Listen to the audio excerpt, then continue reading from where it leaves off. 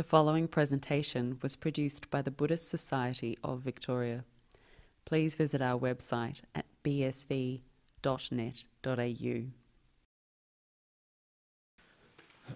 Okay, so let's get started again here, and let's continue where we left off this morning here. So we're looking at the five spiritual faculties, the Panch Indriya, and we looked at how they act like a causal sequence, starting with faith or starting with saddha in the beginning and then moving up all the way to wisdom, stage by stage. And I said I was going to have a look a little bit more at the idea of saddha, how we can develop that, how we can kind of approach this from the sutta perspective, and this is what I want to do now. So this is the next sutta here called Mahanama. This is from the Anguttara Nikaya, the numerical discourses of the Buddha, the book of sixes, and this is the 10th sutta in that book of sixes. And the Mahanama, he was a cousin of the Buddha, so he is the kind of person the Buddha would meet when he went back home, so to speak, to the Second Republic and was visiting his relatives and his family and all that. So let's just get started and see what comes out of this. So on one occasion, the Blessed One was dwelling among the Sakyans at Kapilavatthu in the banyan tree park. Then Mahanama the Sakyan approached the Blessed One, paid homage to him, sat down to one side, and said to the Blessed One, Bhante, how does a noble disciple who has arrived at the fruit and understood the teaching often dwell? So arrived at the fruit and understood the teaching means that you are a noble one already. So this is how the noble ones often dwell. So this is what comes now is sort of natural for the noble ones, because you have that insight and you know what's going on. It's easy to do for the noble ones. But of course, just because it is easier for the noble ones doesn't mean that it is not relevant to everyone. It is actually relevant to everyone. It's just that it's not quite as easy, quite as natural to do these reflections if you are not an Arya. So these are the natural ways of dwelling for the noble people. And the Buddha replies, Mahanama, a noble disciple who has arrived at the fruit and understood the teaching, often dwells in this way. Here, Mahanama, a noble disciple, recollects the Tathagata thus, Tathagata being the Buddha. The Blessed One is an Arahant, perfectly enlightened or perfectly awakened, accomplished in true knowledge and conduct, fortunate, knower of the world, unsurpassed trainer of tameable people, teacher of devas, of gods and humans, the awakened one, the Blessed One. So there you have the idea of faith. Yeah, you're recalling the Tathagata, and you have faith, and these are the things that you are supposed to recall in the Buddha. This is how the Buddha himself recommends that we should recollect him. So because he recommends that, this is kind of probably where we should try to apply ourselves. And what is interesting about this sequence, you look at that sequence, and one of the things that always struck me about this is how it lacks in all of these supernatural things. It is all about knowledge, it's about insight, it's about awakening to things. That's the one side of things, that the fact that the Buddha understands what is going on, he is wise. And the other side of this is how the Buddha is the teacher, precisely because he is awakened to the reality of things. He is a teacher, unsurpassed teacher of the world. These are the two things that kind of come out of this. So there's nothing there which is kind of supernormal, and this is very much in contrast to popular Buddhism. Popular Buddhism loves the supernatural and the supernormal. They love to see kind of monks and nuns or lay people kind of walking through space and sinking into the earth and that kind of stuff. And it would be, I admit it would be quite cool to see that, but it's more like entertainment, It's more like a bit of entertainment, and afterwards you kind of shrug your shoulders and you wonder whether you were tricked by another David Copperfield or something like that. You're not really sure. It doesn't really get you anywhere, and that's kind of the problem with that. So this is what really matters. It's interesting where the Buddha talks about the supernormal powers in the Kevada Sutta. Kevada Sutta is found in the Digha Nikaya, the long discourses of the Buddha, number 11. And he says in there, one of the lay people, he is staying in Nalanda. You may have heard about Nalanda, a very famous city in ancient India where they had the very large universities. At the time of the Buddha, it was only a tiny village. And so the Buddha was staying in Nalanda, and one of the lay people comes up to the Buddha and he says, "Oh, please ask, your monks to do all kind of supernormal feats, because that will give rise to more faith and confidence in all the people in Nalanda." And the Buddha replies to him, he says that, "I abhor, I detest, I am disgusted about these supernormal powers." That's the kind of words they use, and this is not an exaggeration, because the words in Pali, like jaguchi, literally means to be disgusted by something. And this layman is kind of taken aback. "What do you mean you're disgusted by these things?" And the Buddha says, "Well, because those people who already have faith and confidence, they will say, how marvelous, how wonderful that they can do all this supernormal stuff. But those people who have not got faith and confidence, they will say, it's just a magician's trick. There's nothing real in that at all. It's just kind of it's all just an illusion." And that is exactly what will happen. We see this all the time. We see illusionists in the present day doing similar kind of tricks already. So that's kind of what you would expect. And that's what the Buddha says. So you wouldn't expect the Buddha here either to elevate supernormal powers into something special. That is not what Buddhism is about. Buddhism is about insight. It's about overcoming suffering. It's about finding happiness. This is the whole purpose of these teachings. All the other stuff is kind of by the by. It doesn't really it doesn't really have any particular place on the Buddhist path, apart from being like a side effect of a developed mind. That's what it is really. So straight away, it is all about something which is much more kind of down to earth, insight, understanding. And we all have some idea of what insight is, because we all get insights every now and again. Your mind becomes clear and you see a little bit about something, even if it isn't directly related to the spiritual life. Some insight, we know how that can arise in the mind. And this is just more profound thing of the same idea, basically. So the Buddha. So let's have a look at this, how the Buddha then recommends that we should have faith in the Buddha. So again, this is that famous Itipiso Bhagava a sequence that you find throughout the suttas. This is a very commonly found in the suttas, this particular passage here. So it starts off by saying the Blessed One is an arahant. Arahant in Buddhism is the highest kind of attainment you can have on the Buddhist path. So just like the monks and nuns were arahants, so the Buddha too was an arahant. He had attained the highest kind of perfection. And the word arahant is a word that existed in India prior to Buddhism. It was used for perfected people before that. Whether they were perfected or not wasn't really kind of the issue, but people had faith that they were perfected, so they would call people arahants, who they thought were perfected. But of course in Buddhism it had a very specific meaning. And it has a very nice meaning, the idea of arahant, because it actually means someone who is worthy. And of course what the Buddha is worthy of, he is worthy, and we will see this later on when it comes to the Aryas, thinking about the Sangha, how to think about the Sangha. What you're worthy of is you're worthy of everything good in the world. You're worthy of other people's generosity and kindness and hospitality and all of these kind of things. Because you have something much more precious to give in return. And of course that is why you are worthy of that. Just like we support teachers in general, often we might be we might give something special to someone who has taught us something because they have given us some valuable insight or understanding how to do a trade or whatever it is.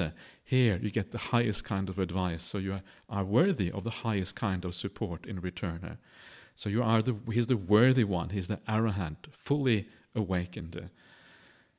And what is interesting in a sense about the Buddha here is that he often people ask, well, what is the distinction between a Buddha and ordinary arahants, like ordinary disciples who just follow after? And the answer is quite surprising, because the answer is that there isn't that much difference. The Buddha and ordinary arahants, they have the same insight into reality. And sometimes you say that and people say, "What? How can you say that? The Buddha is better." And it's kind of interesting, the reaction, because people expect the Buddha to be something absolutely special, way beyond ordinary arahants. But what is special about the Buddha, and this is already special enough, is that he was able to find the path on his own. It's difficult enough to be the disciple. So imagine how difficult it is to find that path by yourself. And that is what makes the Buddha so special. But the actual insight and the understanding is the same for the Buddha as it is for other arahants. And this is one of those things again about the Buddha, is to remember that the suttas, they portray him as an ordinary human being. And I think this is so important to remember that, because once you get that idea that the Buddha is really one of us, if you like, he is a human being. He had the similar kind of problems when he started out in life, similar kind of defilements. He had a child, he had a wife, it seems, and his life was very similar to what many people's life is like. And then he makes this breakthrough, and then he's still an ordinary human being afterwards, in the sense of having a physical body, having to go through the problems of ordinary life, except that his mind has changed. His mind is no longer ordinary. In some ways it is ordinary, because it still has many of the same kind of things happening as we have, but it's purified. It doesn't kind of lead to the same kind of problems. And this is so important, because this makes the Buddha approachable. It makes him someone that you can actually relate to.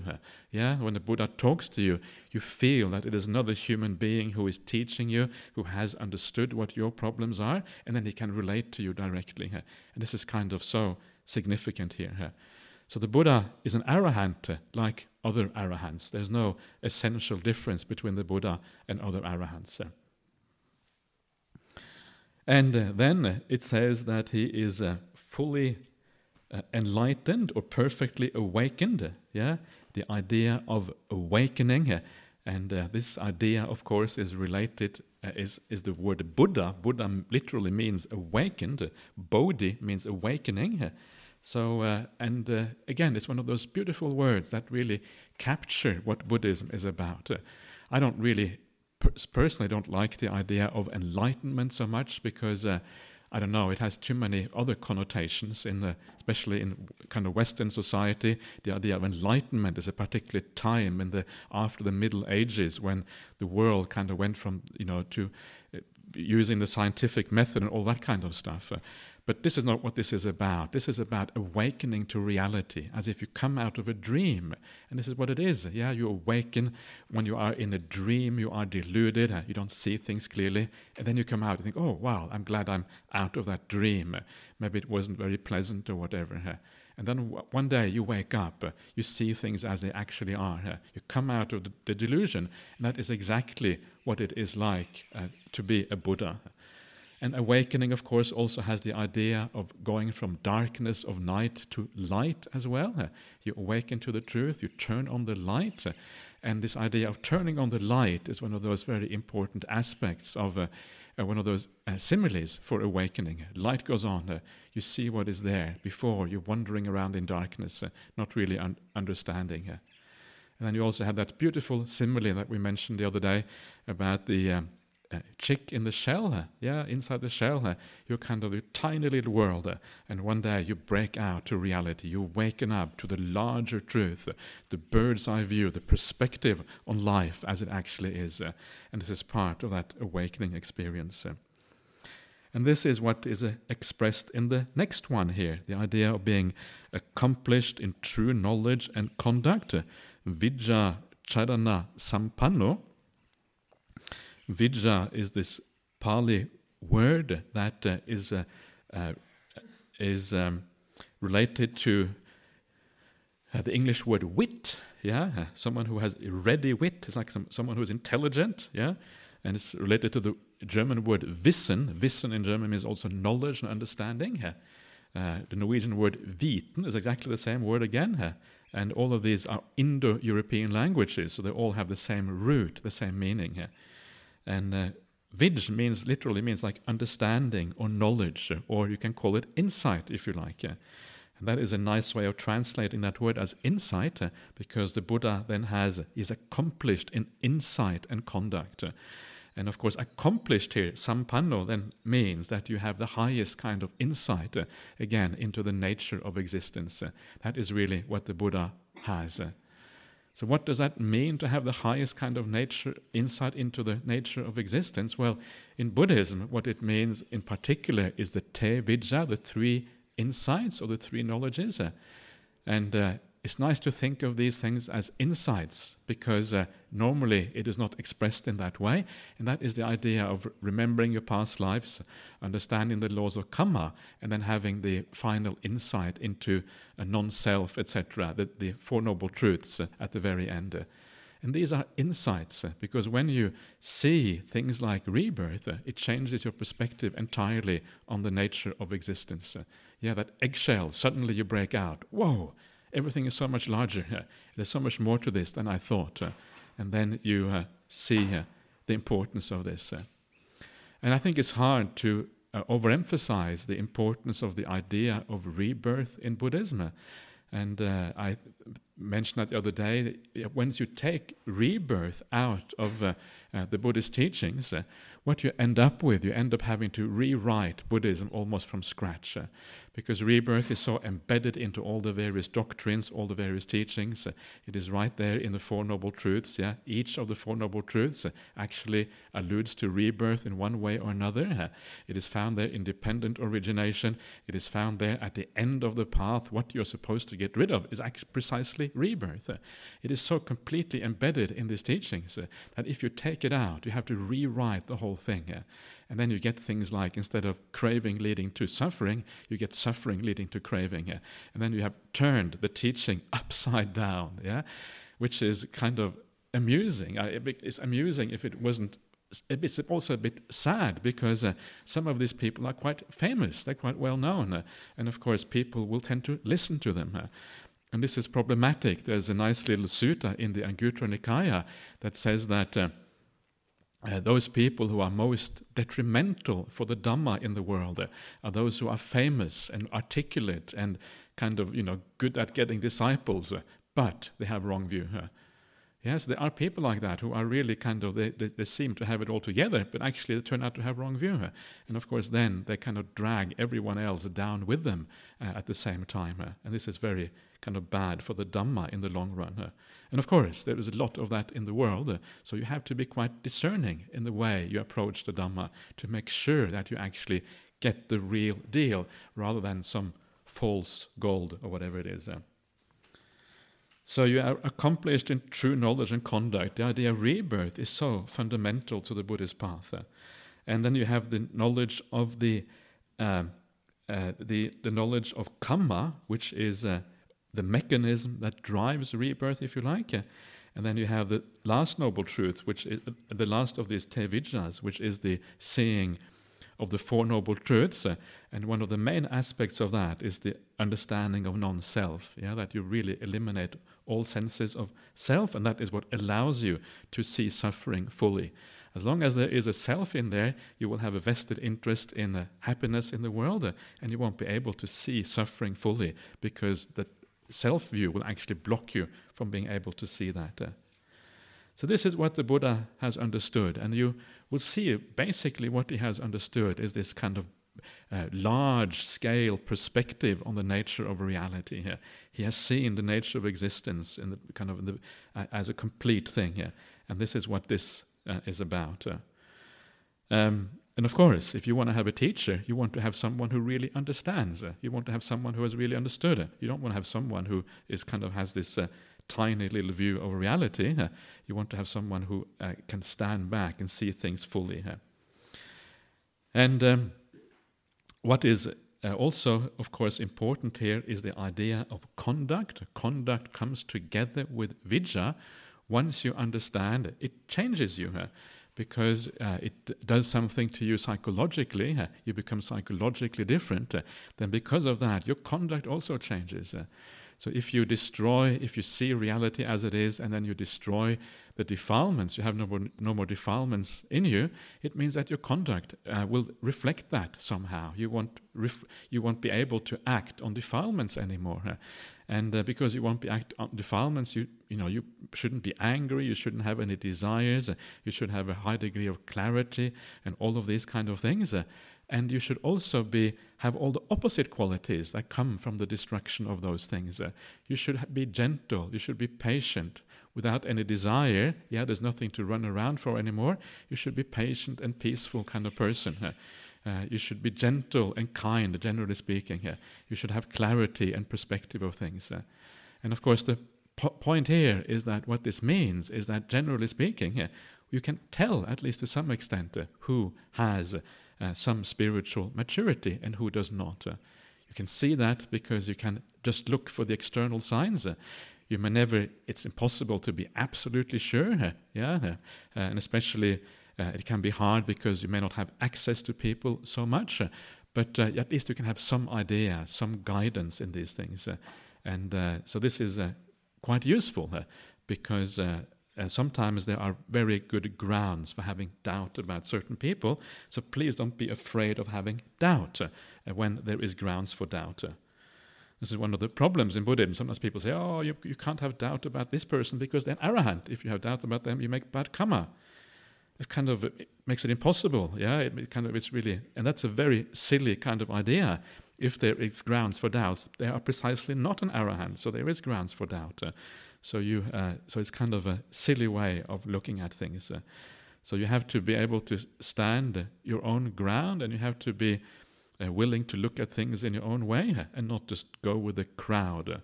If you go too much with the crowd, you're not going to go very far. So, accomplished in true knowledge and conduct. Fortunate, so this means like sugata. Sugata, it means like gone to a good destination, so like happy perhaps, or something like that. Fortunate, to me, has a little bit too much luck connotation to it, but certainly maybe the happy one or something like that. Knower of the world, and this is another one of these epithets that you have, again, the idea of full understanding of the world. You know what the world is really like. And of course it starts off with just understanding the human society and really understanding what human society is like. And sometimes it is surprising how deluded people are even about the human world. Look at all the people in the world who pursue all the kind of worldly things like wealth and status and social position and all of these things. And we pursue them because we don't really understand how empty they are, how they can never really give any satisfaction. If we understood how empty they were and how little satisfaction they can give, we would never pursue these things. So we are pursuing things that actually don't really do anything. And this becomes so clear when one of the nice things about being a Buddhist monk is that you meet people in all kind of strata of society. I know a lot of people who are really, really wealthy because these are the kind of people you meet sometimes as a Buddhist monk. And what is so obvious is that these people are no more happy, have no more satisfaction. They have exactly the same problems as ordinary people do. It makes no difference whether you're wealthy. It makes no difference even if you have a high social standing or status. It may make some difference, but the difference is very small. And one of the things that I remember, I was staying in the house of someone in Singapore, and this was one of the wealthiest people in Singapore. And he has this enormous house, and I was given the top floor in this house. Yes, I was living in luxury. Don't tell anyone. This is kind of trade secrets. I got given the whole top floor. Big room, and kind of everything up there, and a couple of servants look after you, and all this kind of stuff.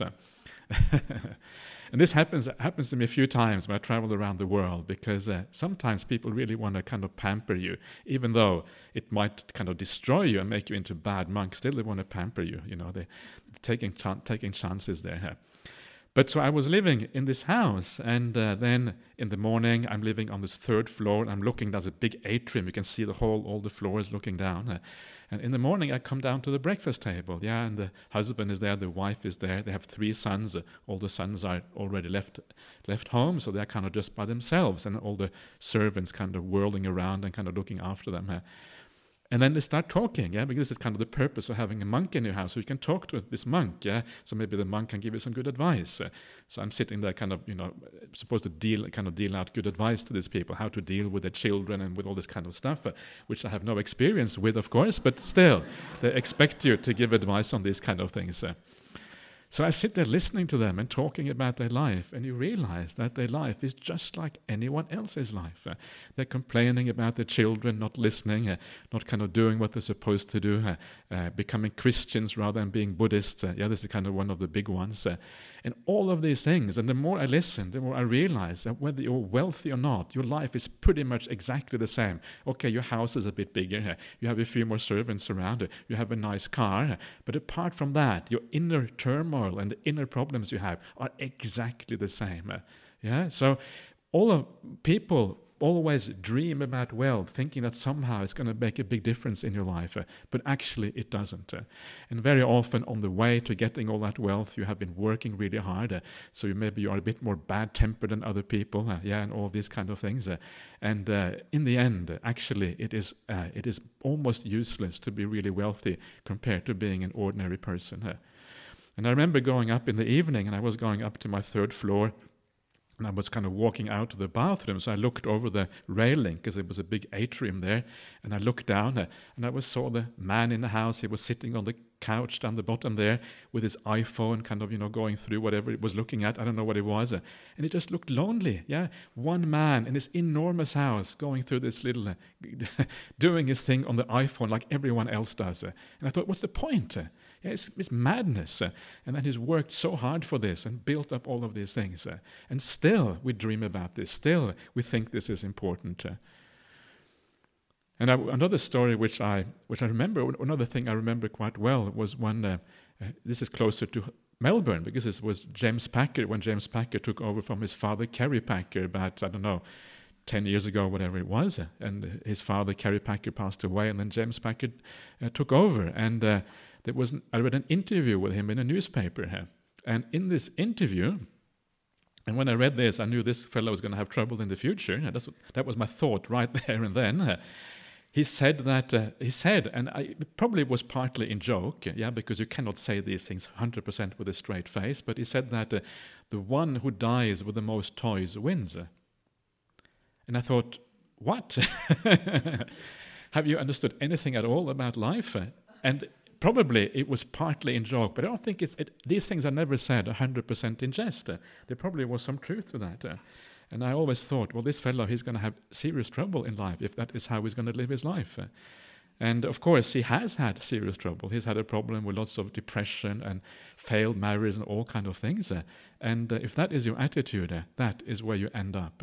So here you are, one of the most kind of powerful, influential, wealthy families in Australia, and really they haven't got a clue how to live their life in the right way. And it's kind of sad. So it kind of pushes you off all of that. You wonder what's the point of all of these things. And yet somehow, so many of us, we are still interested in that path of wealth and power and status and all of these things, when actually it doesn't really give anything at all. And then one day you die, everything has to go. You spent your whole life building up all of these things, and you are proud of it, and of course you are attached to it. The more of these things you have, the more attached you're going to be, especially if you have put all your effort into building these things up, and then you're on your deathbed. And how do you feel? You feel confused. You feel out of it. You wonder, did I waste my whole life? What was the point of this? Now everything has to go, and there's nothing to take with you into the future. That's when you feel terrible about these things. And that is where the idea of rebirth kind of comes into the equation very powerfully. If you don't have an idea of rebirth, then maybe you can justify pursuing wealth, as if it is the only thing worthwhile. Even then, I don't think you can justify it. But certainly, when there is rebirth, it starts to become really nonsensical, because it is so short-sighted and so useless at the end of the day. So this is obviously part of what the Buddha has understood, but this is all still pretty shallow. Yeah, obviously the Buddha sees things in a much more profound sense. So when the Buddha talks about knowing the world, it has to do with much further than that. It has to do again with all the potential rebirths and all the potential things that you can experience in samsaric existence. So it is about happiness and suffering, what knowing of the world really means. How much suffering is it possible to acquire in samsaric existence? How much happiness and suffering is there? How do they balance out? Is there a realm where you can be reborn and you can hang out forever after and just be happy? Or is that impossible? So the Buddha has full insight into happiness and suffering, what can be done in the world and what cannot be done. Yeah, and that is really the kind of the requirement to become fully awakened, because only when you understand the full picture in terms of happiness and suffering, whether it can be sustained or whether it cannot, only then do you really have an insight into the nature of the world, and then you can make a choice whether it is worthwhile continuing your samsaric existence or whether you want to kind of get out of the wheel of samsara. Yeah, this is kind of the importance of this. And maybe I should add very briefly that sometimes people have a hard time with this idea of other realms. Sometimes they might accept rebirth as a human being, but rebirth as a god or a ghost is a bit too much for many people. But remember, it is no different really from being reborn as a human being. If you get reborn as a ghost, then oops, I'm a ghost now. Yeah, okay, carry on. Yeah. Or you become a god. Oh, this is quite cool. Yeah, now I got this really nice body and I feel really strong and powerful. Okay, I'm a god now. So it's not any different. Yeah, it's just you continuing it, but now you have a slightly different body or a slightly different powers than you had before. But there you are. It's just you carrying on. In a sense, it's just an expansion of the human realm. You look at the human realm. You have the kind of the people who are the most poor or the most uneducated and the most sickly and all, at one end of the scale, and then you have the really wealthy ones and healthy ones, and at the other end of the scale there's quite a large scale in the human realm between the people who are most live in the most deprived conditions and then those who live in the most kind of exclusive conditions, if you like.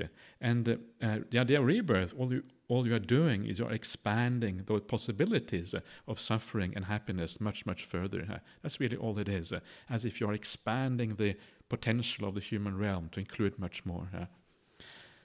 So when you look at it that way, it doesn't seem so alien and foreign anymore. It just seems like perhaps a fairly natural thing. And then we have the idea of the Buddha as the unsurpassed trainer of people to be tamed, or tameable people. And he is unsurpassed because he has understood things fully, but it's not just because he has understood things fully that he is unsurpassed, but it's also because he is teaching out of compassion.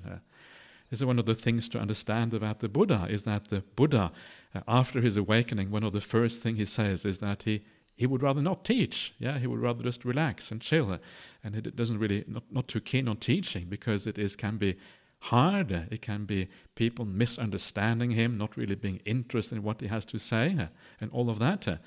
Actually, I don't think that story is quite true, to be honest with you. I think that there is grounds for having some doubts about that story. But anyway, that's what it says there, and you can see why the Buddha might have had some doubts about that.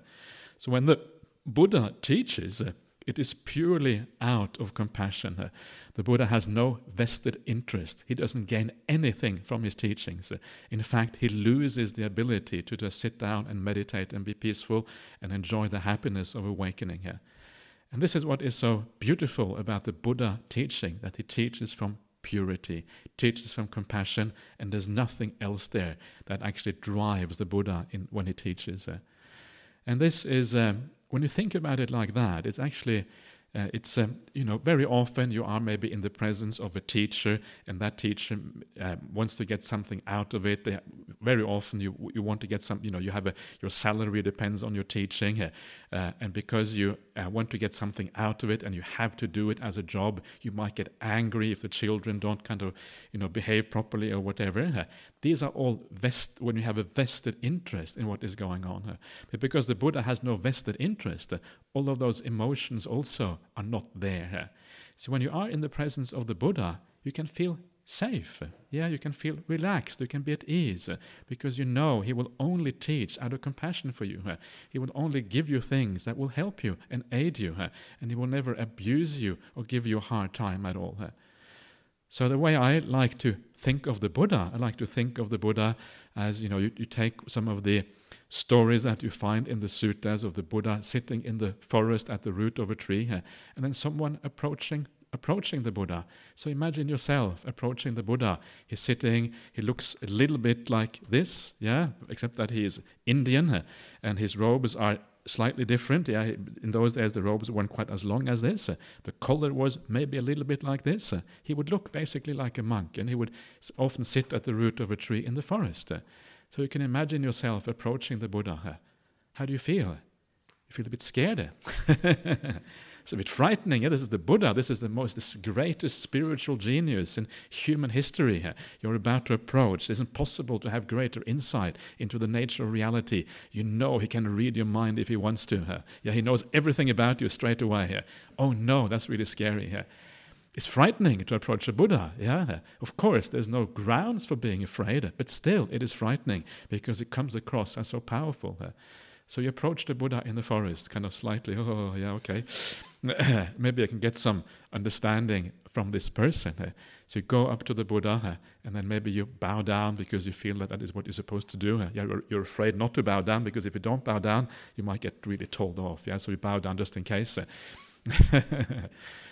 And then you sit down in the presence of the Buddha, and all you feel is the sense of compassion, of peace, of kindness, but together with this great profundity of understanding, this feeling that you are in the presence of something very special and very unique. That's all you feel. It is pure compassion. There's nothing to be afraid of. In fact, when you come into the presence of a person like that, you feel the opposite of fear. You feel completely embraced and completely accepted, because the Buddha understands your humanity. He understands that, yes, your mind is defiled. It's okay. Everyone else is the same. It doesn't matter if you have defiled mind. That's fine. And then he embraces you, and he accepts you for who you are. And you feel, after a while, you start to feel completely at ease in the presence of a person like that. There's no ego there. There's no sense of self. When there is an ego, there's always the feeling that someone might get angry or upset, or when they are challenged, they may not like to be challenged.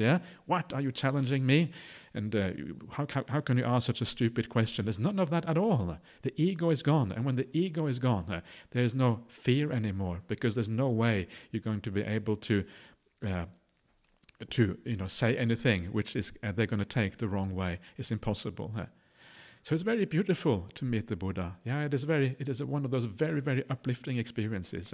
So remember that. And on the surface, an ordinary person, but on a deeper psychological level, someone who is fully safe, fully at ease, and makes you feel very good in their presence. And when you start to think of the Buddha like that, and then you read the suttas, and you remember that these suttas were given to people just like us 2,500 years ago, by this man who only had compassion for us. He only wanted to help us out. He knows he has the answer to all the big questions in life. And because he has the answer, he wants to share that with us, because it can help us as well. That knowledge, the knowledge that you understand the nature of existence, what makes you want to share it with others, because you can help others as well. So here you are, with this Buddha, and when you read the suttas again, the feeling of being in the presence of the Buddha. Remember that when the Buddha gave these teachings 2,500 years ago, he knew that he was setting in motion the Dhamma Chakra, the wheel of the Dhamma. He knew that this wheel of the Dhamma was going to be passed on from generation to generation, from society to society. And he knew that there would be people sitting around maybe 2,500 years in continents far away like Australia or whatever, hearing these teachings. And in a very real sense, each one of us is a direct disciple of the Buddha precisely because he was thinking like that. This is meant to be a universal teaching, approachable and understandable by any person, regardless of culture, regardless of time. And this is what makes them so powerful. It's kind of astonishing. You read these teachings and you recognize yourself. Yeah, you see the defilements there. It talks about the purification of mind, and you realize this is about you. Yeah, there's no doubt that it's about you. And everybody I know, not everybody I know, many people I know have exactly that same feeling when they read the suttas. This is about me. I understand this. This makes sense. This relates to me. And it doesn't matter what kind of background you have. It relates to each one of us. So this kind of beautiful universal teaching that is given purely out of compassion. So when you read the suttas in that way, they become very powerful because you are more willing to take them on board the way they are, because you know it's coming from compassion, and you have this idea of the Buddha as a human being who's talking directly to you. So he is the unsurpassed trainer of persons to be tamed. Yeah, this is what that is about, or this is one way of looking at that. What I'm giving you now is just my personal understanding of this to kind of make it a bit more real, and hopefully you can use some of that, but you can develop this in your own way. One of the nice things about reading the suttas and reading about some of the places where the Buddha meets other people and he talks to other people is you start to get a feeling for the Buddha as a person. Yeah, there are some really nice suttas. There's maybe I can mention a couple of suttas. One of them is a sutta where the Buddha talks to King Pasenadi. King Pasenadi is the king of Kosala, one of the biggest kingdoms in India at that time. And he was a very devout disciple of the Buddha. And whenever he had a problem, he would come to the Buddha and say, "Master, please help. I've got a problem." And one day he was coming to the Buddha, he was huffing and puffing, yeah. And the Buddha said, "Well, have you eaten too much, great king?"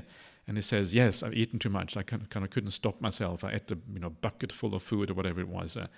And then the Buddha gives him this verse. Yeah, and this verse, I can't remember exactly how it goes now, but this verse, something like the person who kind of knows moderation in eating, he safeguards he reduces illness and safeguards his life, or something like that. And then the king says, "Oh, sadhu, sadhu, sadhu, how wonderful!" And then he says to the attendant, there's a Brahmin student there who is an attendant. He says to the Brahmin student, "Learn this verse, and then whenever I have a meal, tell me this verse when I eat." Yeah. And I will give you a wage if you do that much. So this is how you gained wages in those days. You just kind of say this verse to the king while he's eating his meal. And this is and then later on, the king comes back to the Buddha, and kind of now he's slimmed down again. He has lost a bit of weight, and he kind of thanks the Buddha for his advice. So this is kind of one of the world's first advices on how to lose weight. Yeah, weight loss advice. Isn't that great? And it's right there in the suttas. It is so cool. So this kind of gives you a feeling for the Buddha. Yeah, he was kind of an ordinary person dealing with people in a very ordinary way sometimes. And there's another one, nice one, which I might mention, which is found in the same collection in the Kosala Sangyutta.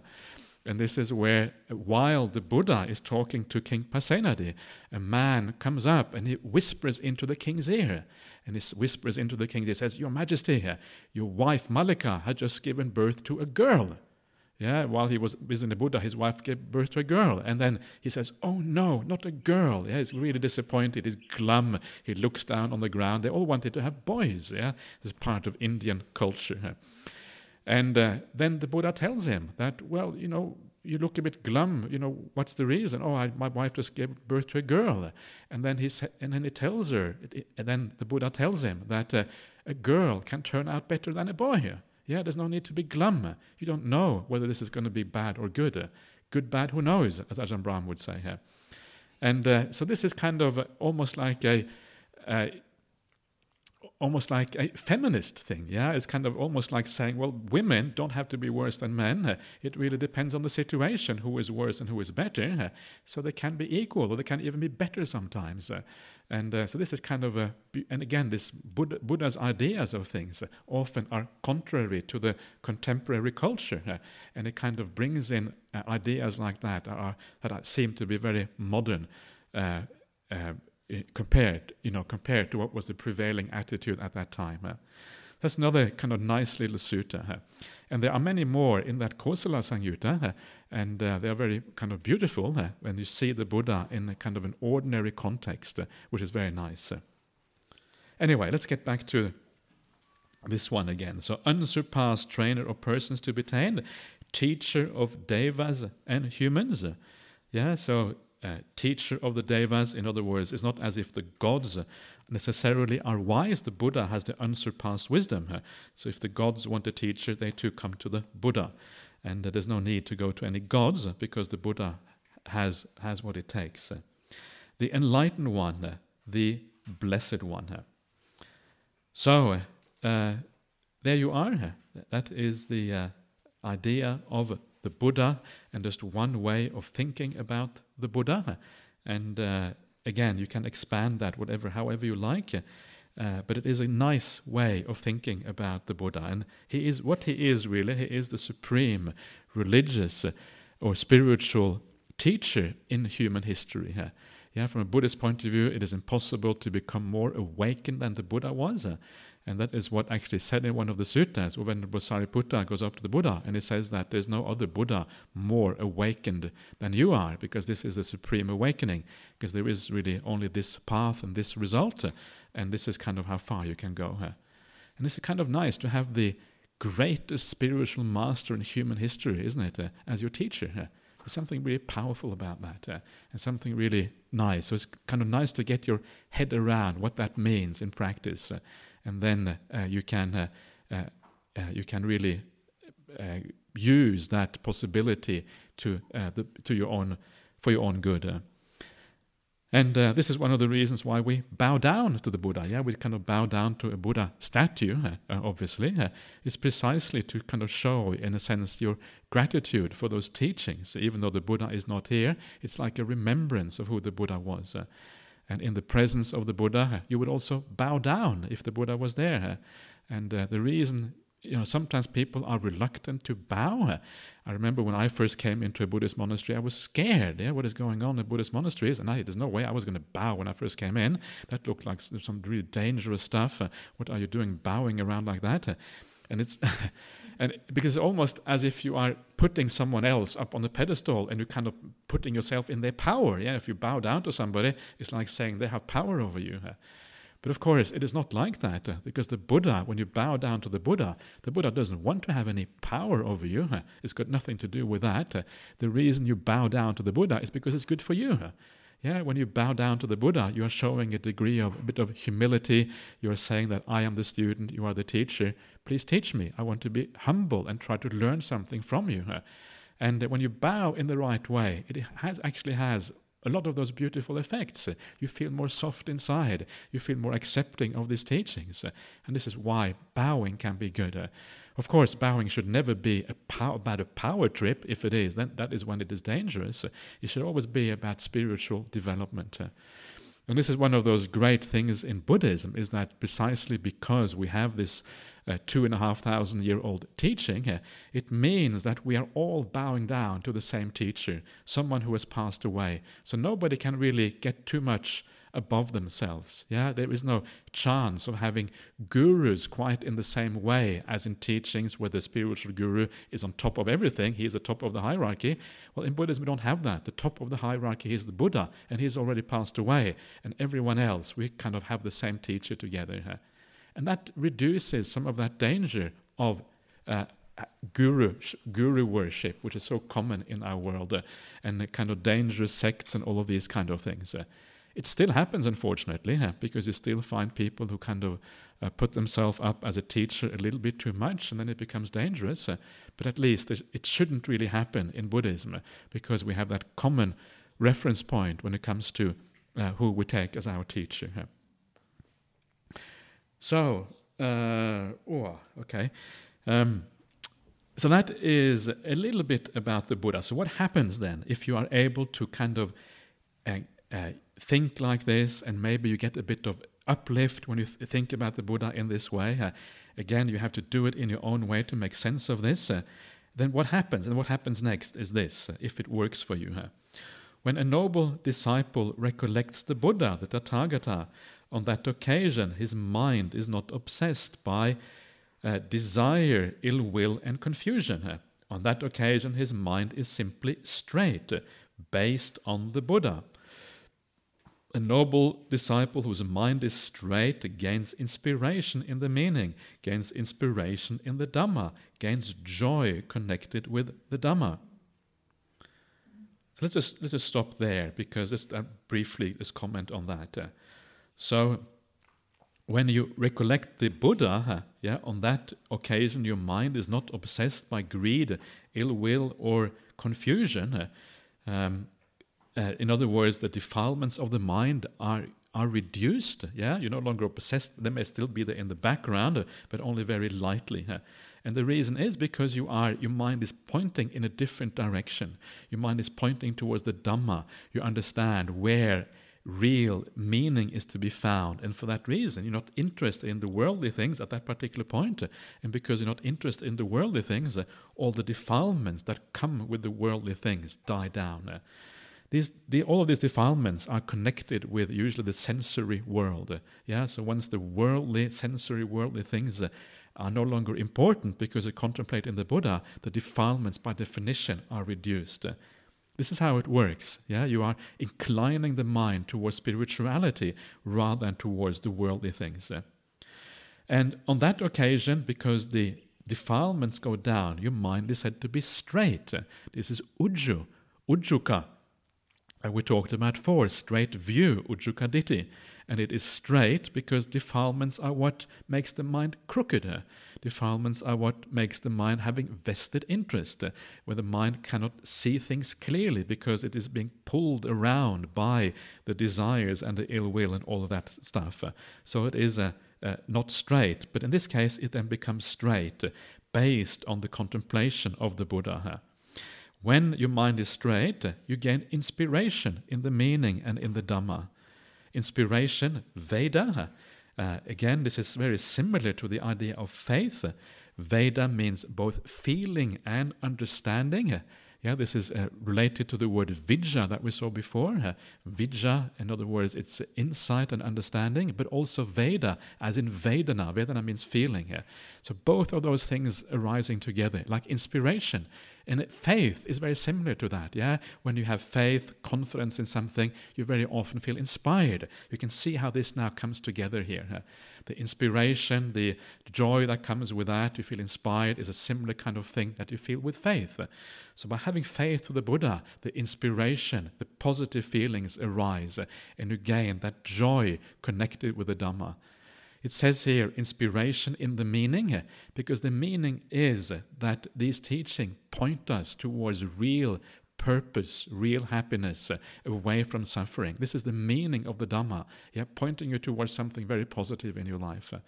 And inspiration connected with the Dhamma is inspiration connected with the fact that you have teachings that give you that meaning which is so useful. And then the joy arises based on that. And then comes this beautiful sequence that we see everywhere around in the suttas. When he is joyful, rapture arises. This is the piti. From the pamujja comes the piti. For one with a rapturous mind, the body becomes tranquil. When tranquil in body, feels pleasure. For one feeling pleasure, the mind becomes stilled. This is a standard sequence in the suttas. And this is related to the 5 spiritual faculties. Not exactly the same, but there is a relationship here. The joy, as I mentioned before, the joy and the piti, all of these things come with energy.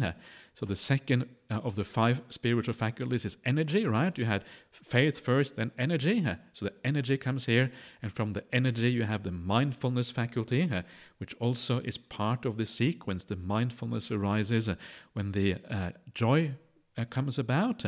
And then from that mindfulness comes the samadhi spiritual faculty, which is then at the end of this particular sequence.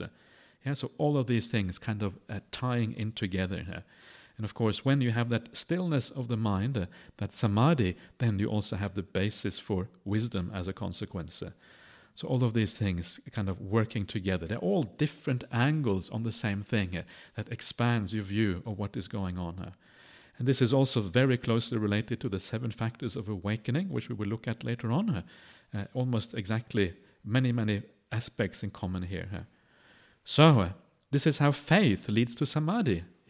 When you have the right kind of confidence in the Buddha and also the Dhamma and the Sangha, then samadhi can happen as a consequence.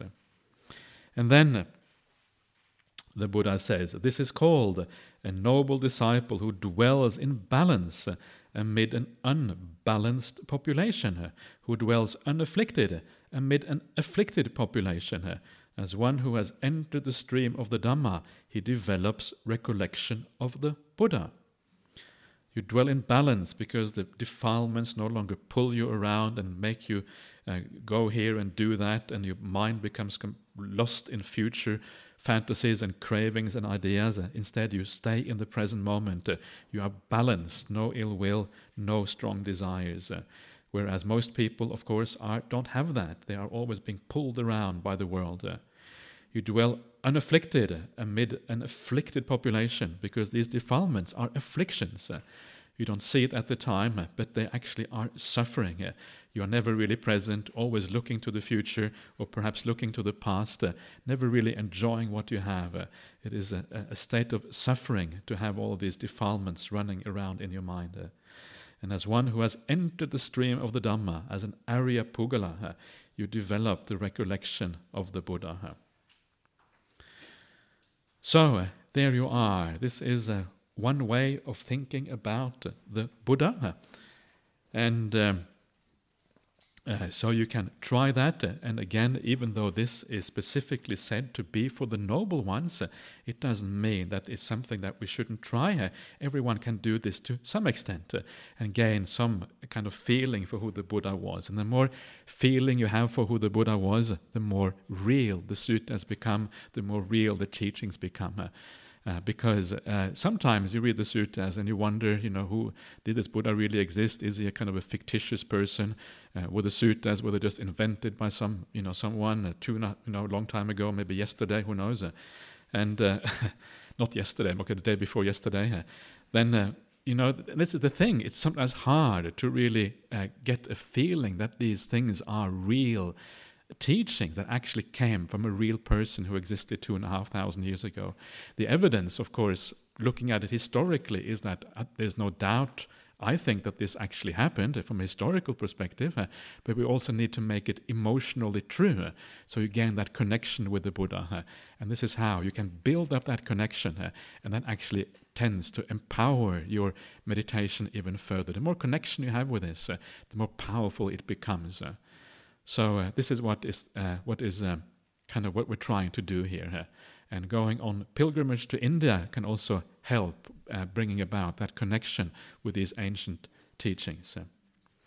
So I had intended to go much further, but there you are. This is kind of the nature of these things. You never really know exactly what's going to happen, but we better stop there. And then we will continue again tomorrow morning. And also, we'll see you at 7:30 and continue with the meditation then.